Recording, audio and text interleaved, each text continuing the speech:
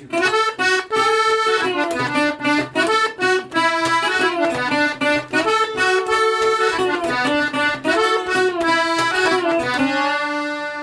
impossibly random series of events converges to create genius. A convergence of luck? A trick played on us by the gods?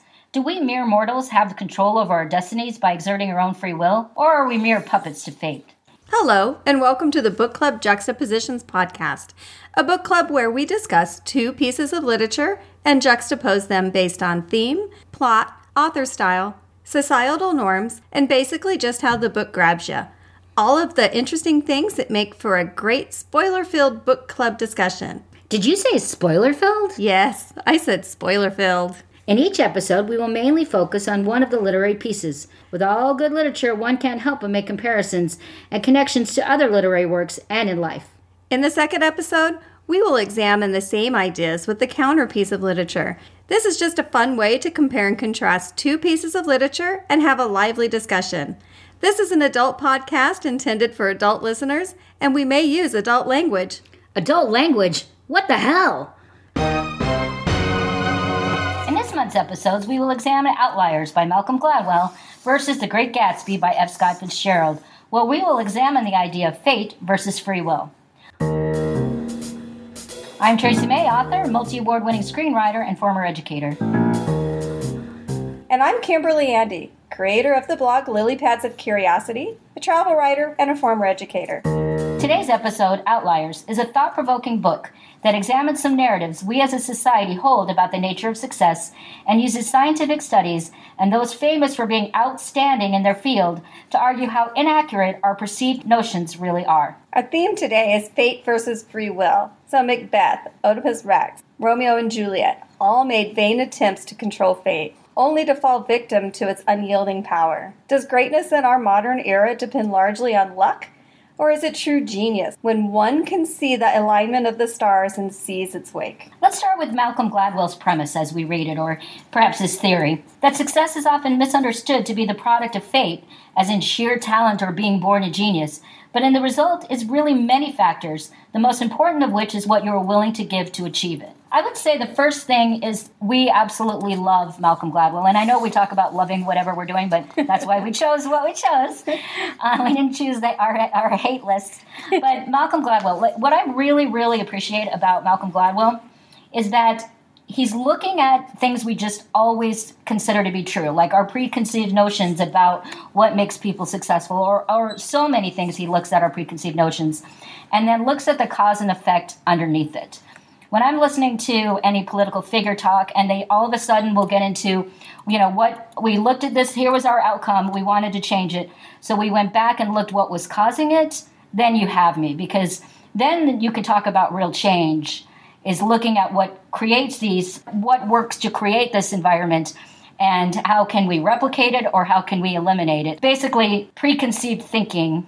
So literally learning from history. Learning what the cause and effects are. I mean, examining things with new eyes, I think, is really what Malcolm Gladwell does so brilliantly. I think he does, too. I think that one of the things that I really valued about what Gladwell did is that it brought into memory a lot of the things that I used when I was raising my kids. And as far as I wish that there were some things that I could go back and implement a little bit deeper that Gladwell brings up, which isn't some sort of like stellar realization of, oh, wow, if you practice something, you're going to get better.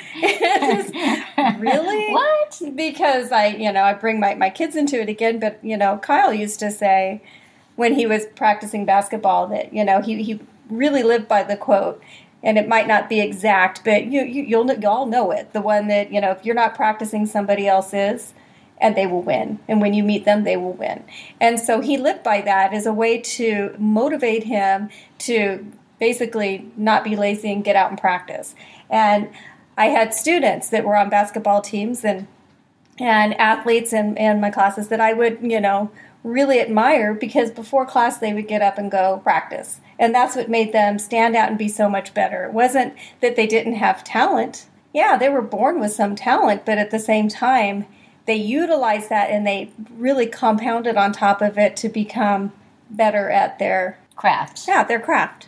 Okay, so then it comes into the question of, and where I think sometimes when I was reading this book, I was a little confused by some of the mixed messages, because it seemed to me like there was also this component of fate. So, for example, let's say you're Bill Gates, and you have access to a computer that very few people had. Or literally, what was he, one of two people that maybe in that even area had access to it right. in the world.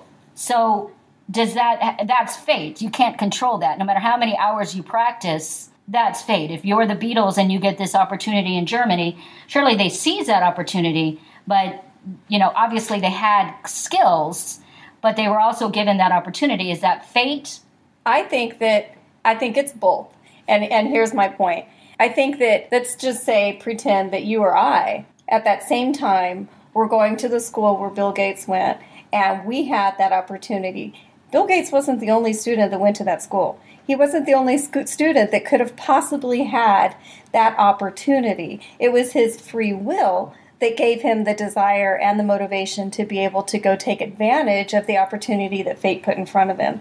And I think that fate also comes into play when we're talking about other areas. Like if we're talking about a child that's born into wealth that might kind of fall into that idea of fate. I feel that if you are born into a really poor family that say that you don't have those opportunities to be able to devote 10,000 hours to mastering a skill because you have to get up earlier to go to work, or you have to get up earlier to spend 2 hours support your family, right, or to spend 2 hours on a bus to get to school, or whatever it is, your fate doesn't give you the opportunity to be able to motivate, to utilize that free will. I think that if we are able to find ways to allow us time to take pressure off in other areas that fate didn't give us, and to then focus that time into that 10,000 hours it takes to practice something or to accomplish where our free will really wants to take us, that's a whole different discussion. So fate, as opposed to being something that you have control over, you don't have control over. So basically, we as a society valuing that time with each other, especially perhaps our children, valuing that time and energy for those kids that may not have those opportunities to seize those opportunities. Absolutely. Yeah. And I think that, even if you're not born into this rich family that has the opportunity to hire these great teachers that will come in and give you one-on-one instruction on piano, or whatever it is that you want to look at, that somebody might think that, well, I just wasn't born into that, it's not my fate.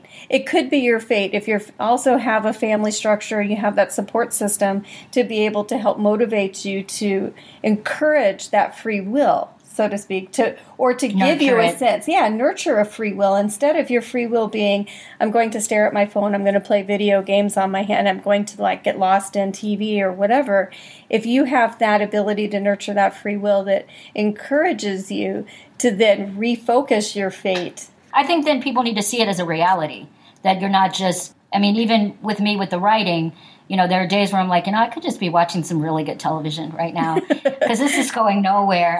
So I think, to see it as a viable dream does help to nurture all of that. It does. And then when you have that and you have that support group, you have support groups that you have with online groups that you communicate with, and your friends and everybody else that helps nurture feed that dream. Yeah, feed that dream and nurture that fate and make it fate for you, so that your free will is now more gravitated towards accomplishing those goals and putting the time into that, as opposed to not. We weren't, the best writers out there didn't become the best writers out there, the best artists out there, or the best musicians out there, whatever. They didn't just wake up one morning and let it go. Magic. You do see some of these, crazy freak things where these, 3-year-olds are right, ripping out something, so there's no way they haven't been alive for 10,000 hours. So is that fate then?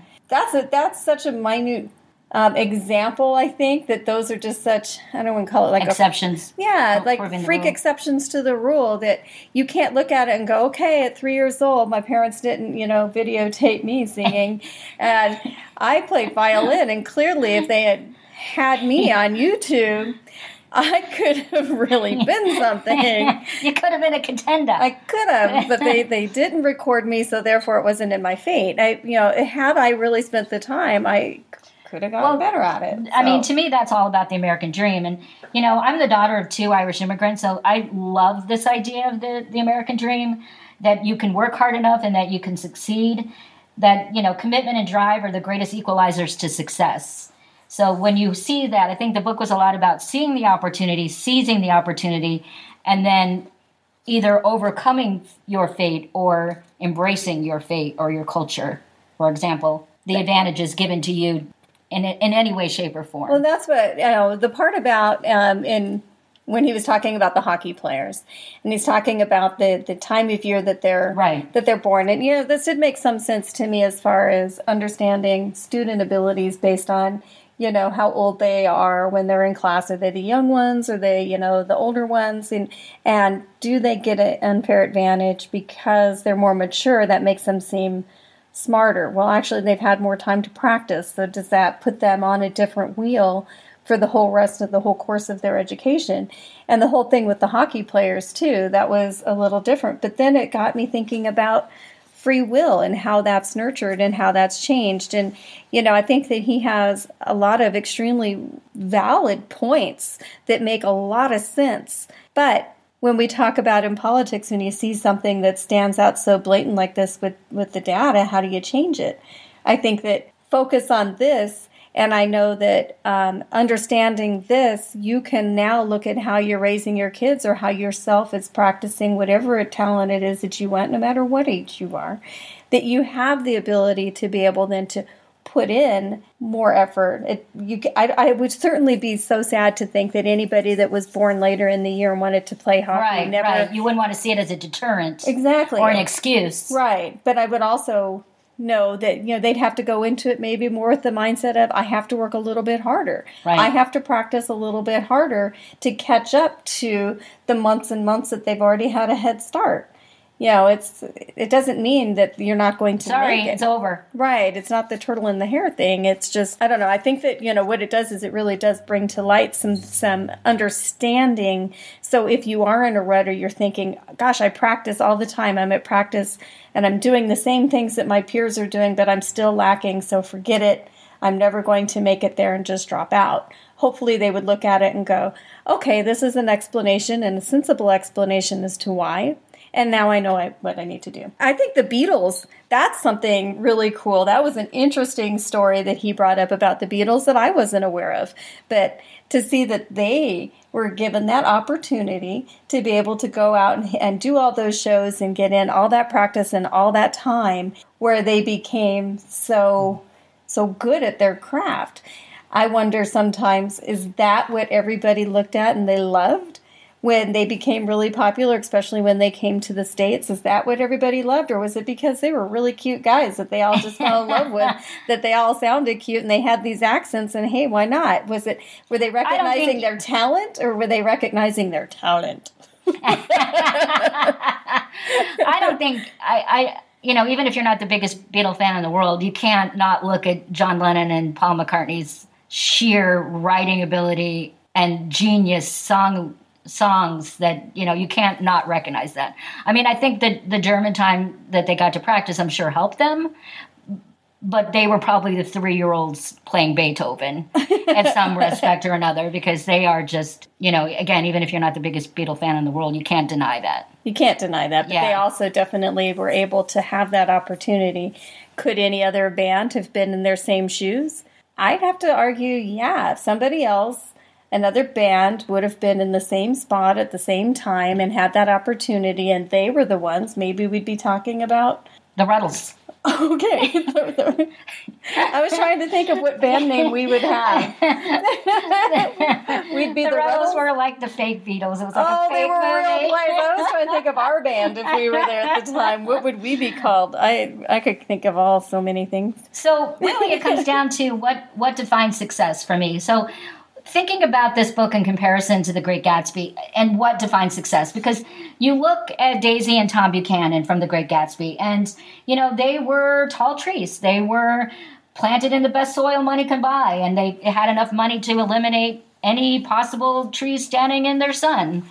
Well, were they successful? So I guess it really depends on how you define success. I mean, certainly they put in more than 10,000 hours to use people. Well, they mastered their craft at being jerks or being an asshat. Yes, yes, they were very highly skilled at that. Their hat was, was not a one-size-fit-all. It fit them perfectly. But they were given those opportunities, and if anything, they just merely wasted them. And they're spending their days thinking about, what are we going to do to entertain ourselves, and just, again, wreaking havoc and using people over and over and over again to get what they want.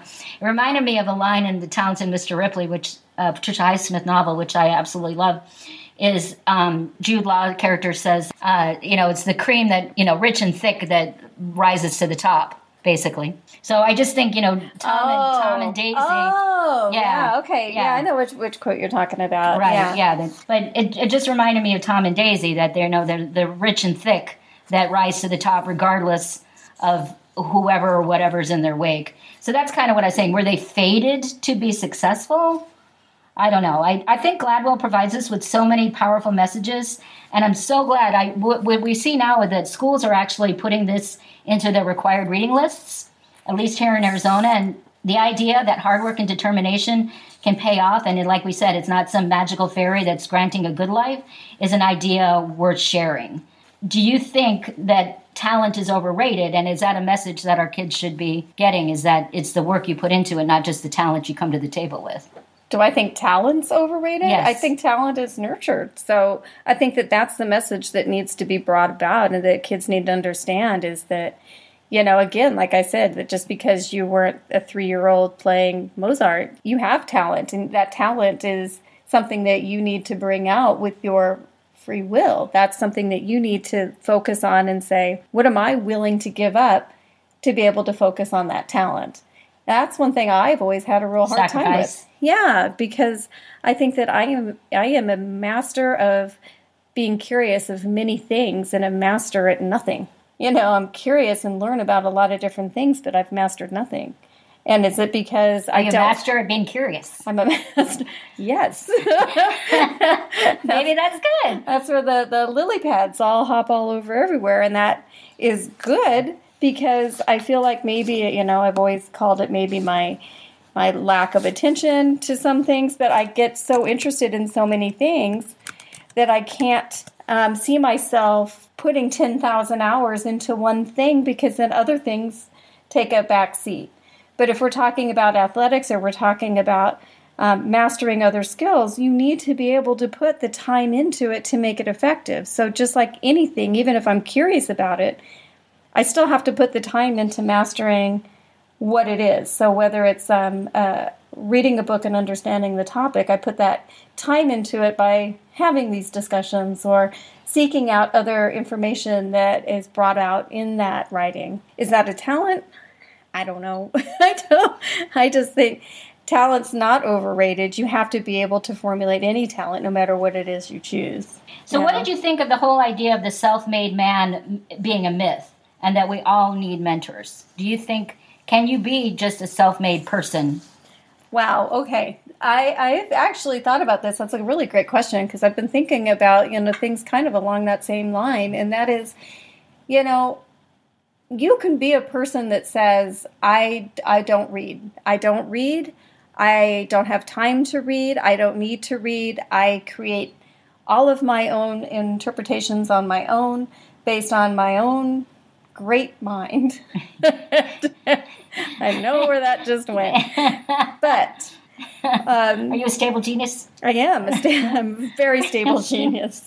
But if you look at it and you have that thought process going on, you're really missing out on being able to learn so much from so many other areas and to be open to changing your mind or to learn something in a different way or see something from a different perspective is extremely important, and you can't do that by yourself. There's nothing in there by yourself that you can actually learn. You can meditate on it and you can think about it and absorb it and chew it up in your own way. And that's something that you kind of do on your own. But when you can sit down and actually verbalize what you're thinking about and then put that into words with somebody else and then be able to reprocess it, that's huge. And I think that that's the same for any other talent. I don't think that anybody, stands on the pitcher's mound and learns how to throw the perfect pitch without a pitcher's coach showing, this is what I'm seeing, this is why you're throwing outside or why you're not. You can't shoot the perfect basket unless you're out there, shooting all the time and seeing how your elbow's lining up to the hoop. Like different things like that. You need to have another perspective out there that you're not seeing because you're not. Yeah, it's a myopic vision if you're just thinking about how you do it is the only way and the right way. Exactly. And I think that to me was one of the saddest parts of the book is that, all of this lost potential, that for whatever reason that we do have a responsibility to help each other, I think, reach our full potential. And I think Gladwell his message is such a hopeful message, is that he's saying that these, fate and free will are working together to create. Exactly. I think that's really important. Mm-hmm. Because I think that so many times, especially in the social media world, it is so individualized, you feel like you're in it alone. And I think that that's important for kids or anybody to see that, it's not. And you have to be able to trust that it's okay to get input from somebody else. It's okay to do something wrong. And it's okay to learn from that mistake, if you want to call it a mistake. Mm-hmm. Learning opportunity. Yeah, it's a learning opportunity that we learned on Tuesday. We want to hear from you, so please go to our Twitter account, @BookClubJuxtas, where we hope to engage in a lively discussion with you, all of you online, and perhaps share some highlights in our next episode. And we want to ask you to think about some stuff for our next episode. And what if you tasted true love and happiness for a bittersweet moment in time only to have it ripped from you due to the war? What wouldn't you do to have it all back? To relive the past without the perfect Kodachrome colors of your memories? Who would you become? Our next episode, which will be posted on January the 13th, is The Great Gatsby by F. Scott Fitzgerald. And then next month, just to give you a little head start, we're going to be focusing on two really great books, The Flight Girls by Noelle Salazar, and we're going to juxtapose that with A Train in Winter by Caroline Moorhead. Next month's podcast will be posted on, Tracy, do you have those dates handy? Yes, on January 27th and February the 10th. Excellent. Thank you so much for listening. And until then, ciao bellos. Ciao bellos.